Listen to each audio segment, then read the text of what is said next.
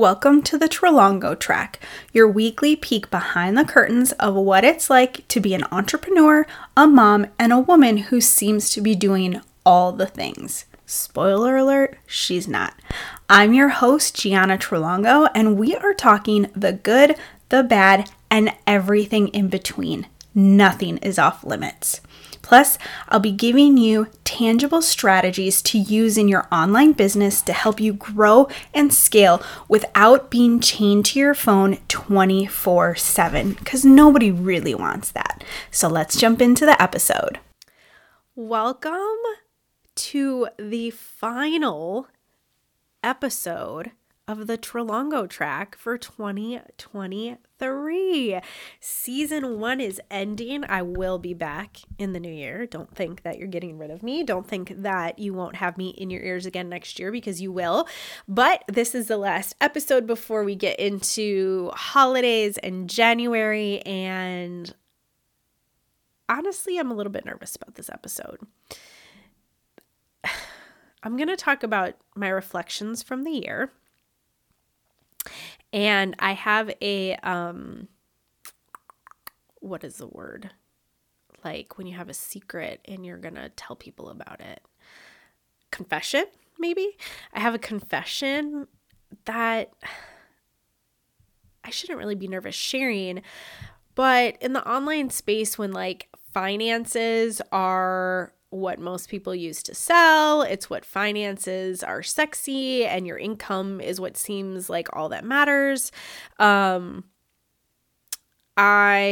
just a little nervous. And the truth is, a lot of people would say that I failed in my business this year. And if they were looking at one factor, maybe that would be true. In early January,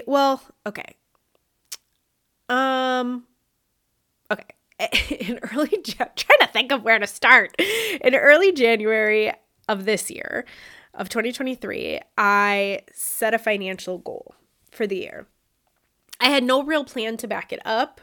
No real, this is what I need to make from each of my programs, like no micro level plan. And I didn't hit it this year. I didn't even come close to hitting it this year. And as I went into November and I knew I wasn't going to hit it, like literally there's no way that I was going to hit it, I was disappointed. And I was really beating myself up about it. And I started to feel like, I don't know if imposter syndrome is the right word, because I feel like that's super overused, but like, maybe it is. I don't know. I started to feel like, how do I show up for my clients when I'm not hitting my financial goals? And then when I started going through the exercise that I give my clients and the questions that I give my clients to, evaluate their year and move into the next year, I realized that I needed to shut up. I honestly needed to shut the F up and focus on the other goals that I had, that I did accomplish, that I blew out of the water. And that while, yes, making money in your business makes it a business, and that making money in your business is important, it isn't the only way to see success.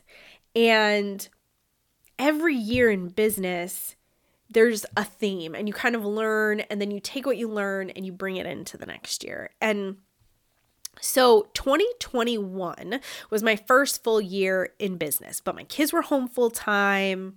I was figuring things out. As I went into 2022, what happened was I doubled my income. From 2021 to 2022, I doubled my revenue. But by December of 2022, I was so burnt out. I was breaking down. Because our kids were still, we had some help, but it wasn't consistent. When something would happen with the kids, everything that I had on my plate would get put on the back burner, or I would have to roll it over. I had so many one-on-one clients because I didn't want to say no. I wanted to make the money, that I was burnt out. And I promised myself last year that that would not happen again. And this year it didn't. It did not happen this year. There were moments where I was like, whew, that was a hard launch. I need a break. But a lot of my breaks this year were planned out. A lot of it was super proactive. So in 2023, by the time the year ends, I will have made slightly more than what I made last year, revenue-wise. My profit margins have tripled. So it's okay, you get to be proud of that. Even though you didn't hit your revenue goal, even though you didn't make the sales numbers that you wanted to make, you tripled your profit margin from last year. And then there were so many other micro and macro wins that I had that I get to celebrate. And I'm not telling this to you to brag about my micro wins. I'm not telling you this so you feel bad that I didn't hit my sales goals. I'm telling you this because I know I'm not the only person experiencing this. And I'm telling you this because a lot of times we base our entire year success or failure on how much money, on how many sales we made, or how many new followers we gained, or these numbers that aren't the only factor. And that's why this formula that I have, which, sometimes it's easier to be a coach to our clients than it is to be a coach to ourselves. This formula that I have, that I've used for the last 2 years, is so important because it allows us to look at other things that happen and really evaluate, okay, maybe I didn't hit this goal, but I did hit this goal, and I surpassed this goal. And the culmination of it all is that I did see success, and I do get to be proud of what I accomplished. And it can't just come down to a number on a spreadsheet. I'm not Walmart. I'm not Target. I'm not Nike. The bottom line is important. And again, you've heard me say before, if you're not making money, you don't have a business. And I believe that. But as you get further into your business, it can't be the only factor. And I think that's why we see right now so many people that are $1 million earners, multiple 6-figure earners, 7-figure, 8-figure earners are struggling because all they've done for the last 10 years is push and more money and more money and more money and more money and more money and more money while not figuring out the balance. And so for me, I'm going to talk about the wins that I had in 2023. But I also want to say, as I go into 2024, my view will change again. And maybe it will every single year. I don't know. So, in 2023, I launched my podcast. Hello, you're listening to it right now. And I had a podcast before I had kids. And then when I first had Dom, I had a podcast. But I kind of lost passion about it. I was figuring out what I wanted to do with my life. I had postpartum depression, so I couldn't really do anything. But I loved the idea of getting to speak to you in a much more unfiltered way. In a way that an Instagram story or a reel just can't harbor, can't contain. And so I always knew I wanted to bring my podcast back, and I had a lot of different conversations with different friends and people that it would have been so fun to partner with, and maybe it will still happen in the future. But I knew I just needed to do it. I needed to do it on my own. I needed to do it in a way that worked for me. And so when I launched my podcast in, I think the end of May, I had a download goal that I wanted to reach, and I have surpassed it. And I still have multiple episodes that are coming out. And that's huge. That is people, and you can tell by the analytics that people are coming back and listening again and binging the episodes. And so I don't take the fact that people are choosing from the 1,000,000,001 podcasts to have me in their ears once a week. I'm so humbled by that, and I'm so appreciative of that. So whether this is your first episode listening to me, or if you've listened to all 28 of them from this year, I appreciate you so much, and thank you for letting currently my very congested self be in your ears right now. So that's something that I'm really, really positive and excited about. I had more fun this year and said yes a lot more often to pulling my kids out of school and going to Disney, to saying yes to friends that wanted to grab lunch, to spending 3 whole days in a row where I did no work and just read books that I was excited to read. That's huge. I always loved to read, and it went away for a long time. And the fact that I gave myself permission to do that with not an ounce of guilt feels really, really good. I consistently worked out without the stress or the pressure on myself. I made time for it above my business, which in the last 2 years I did not do. I ate lunch almost every single day, a full hot lunch, not at my desk. I would eat at the kitchen table and read, or I would eat in the living room and watch a show. That's huge.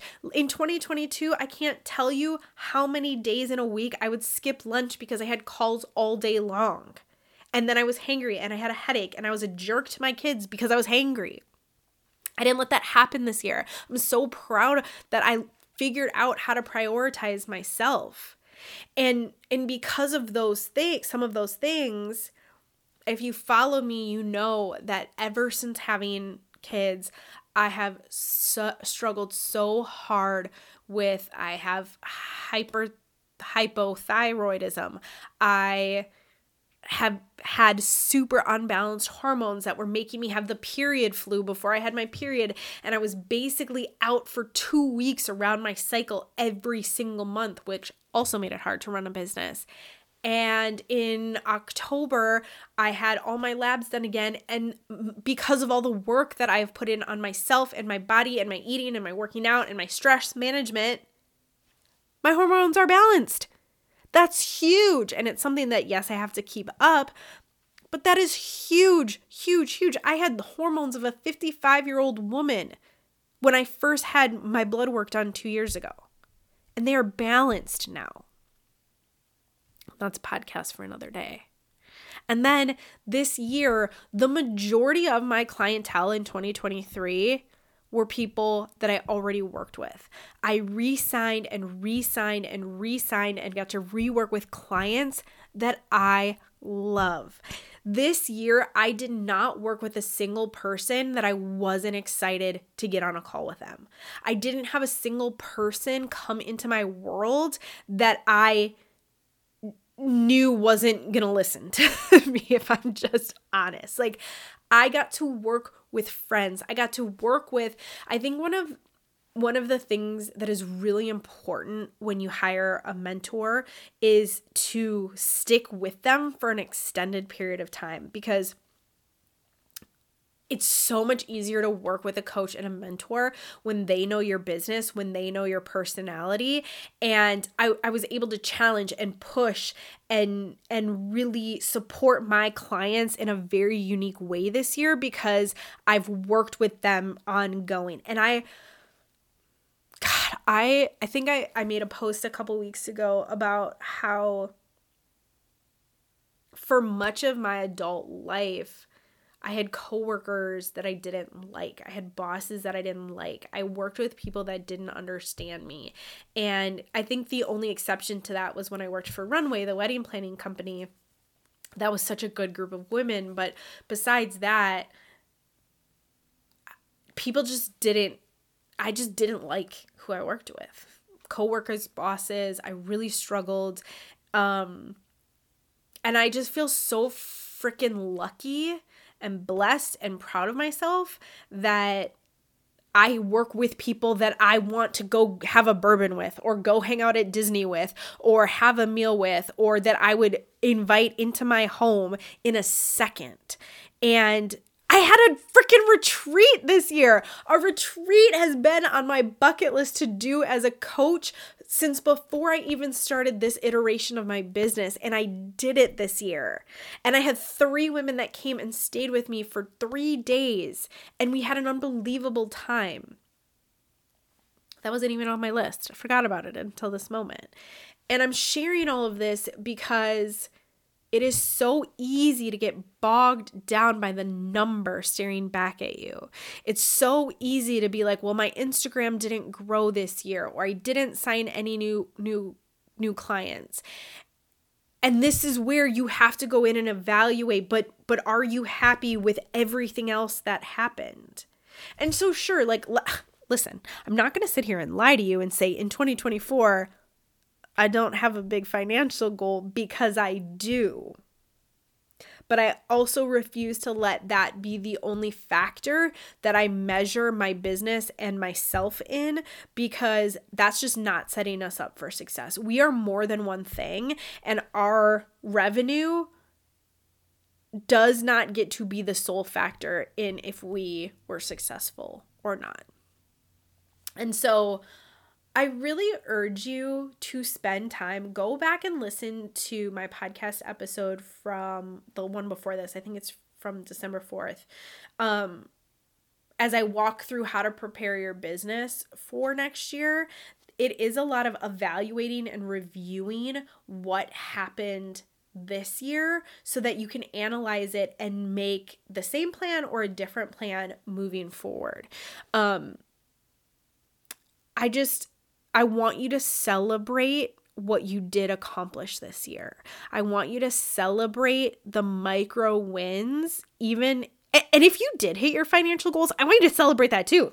That's amazing. Buy a bottle of champagne, pop it open. But if you didn't, or even if you did, I want you to celebrate all the goals, all the success, all the wins that you had, not just the financial ones, because it's all a culmination of your year. And it's so easy in the online space to get sucked into the money, the followers, the followers. And those are important things. And I'm not saying they're not. But we get to celebrate the human, the woman aspect of our businesses as well as we come into the end of this year.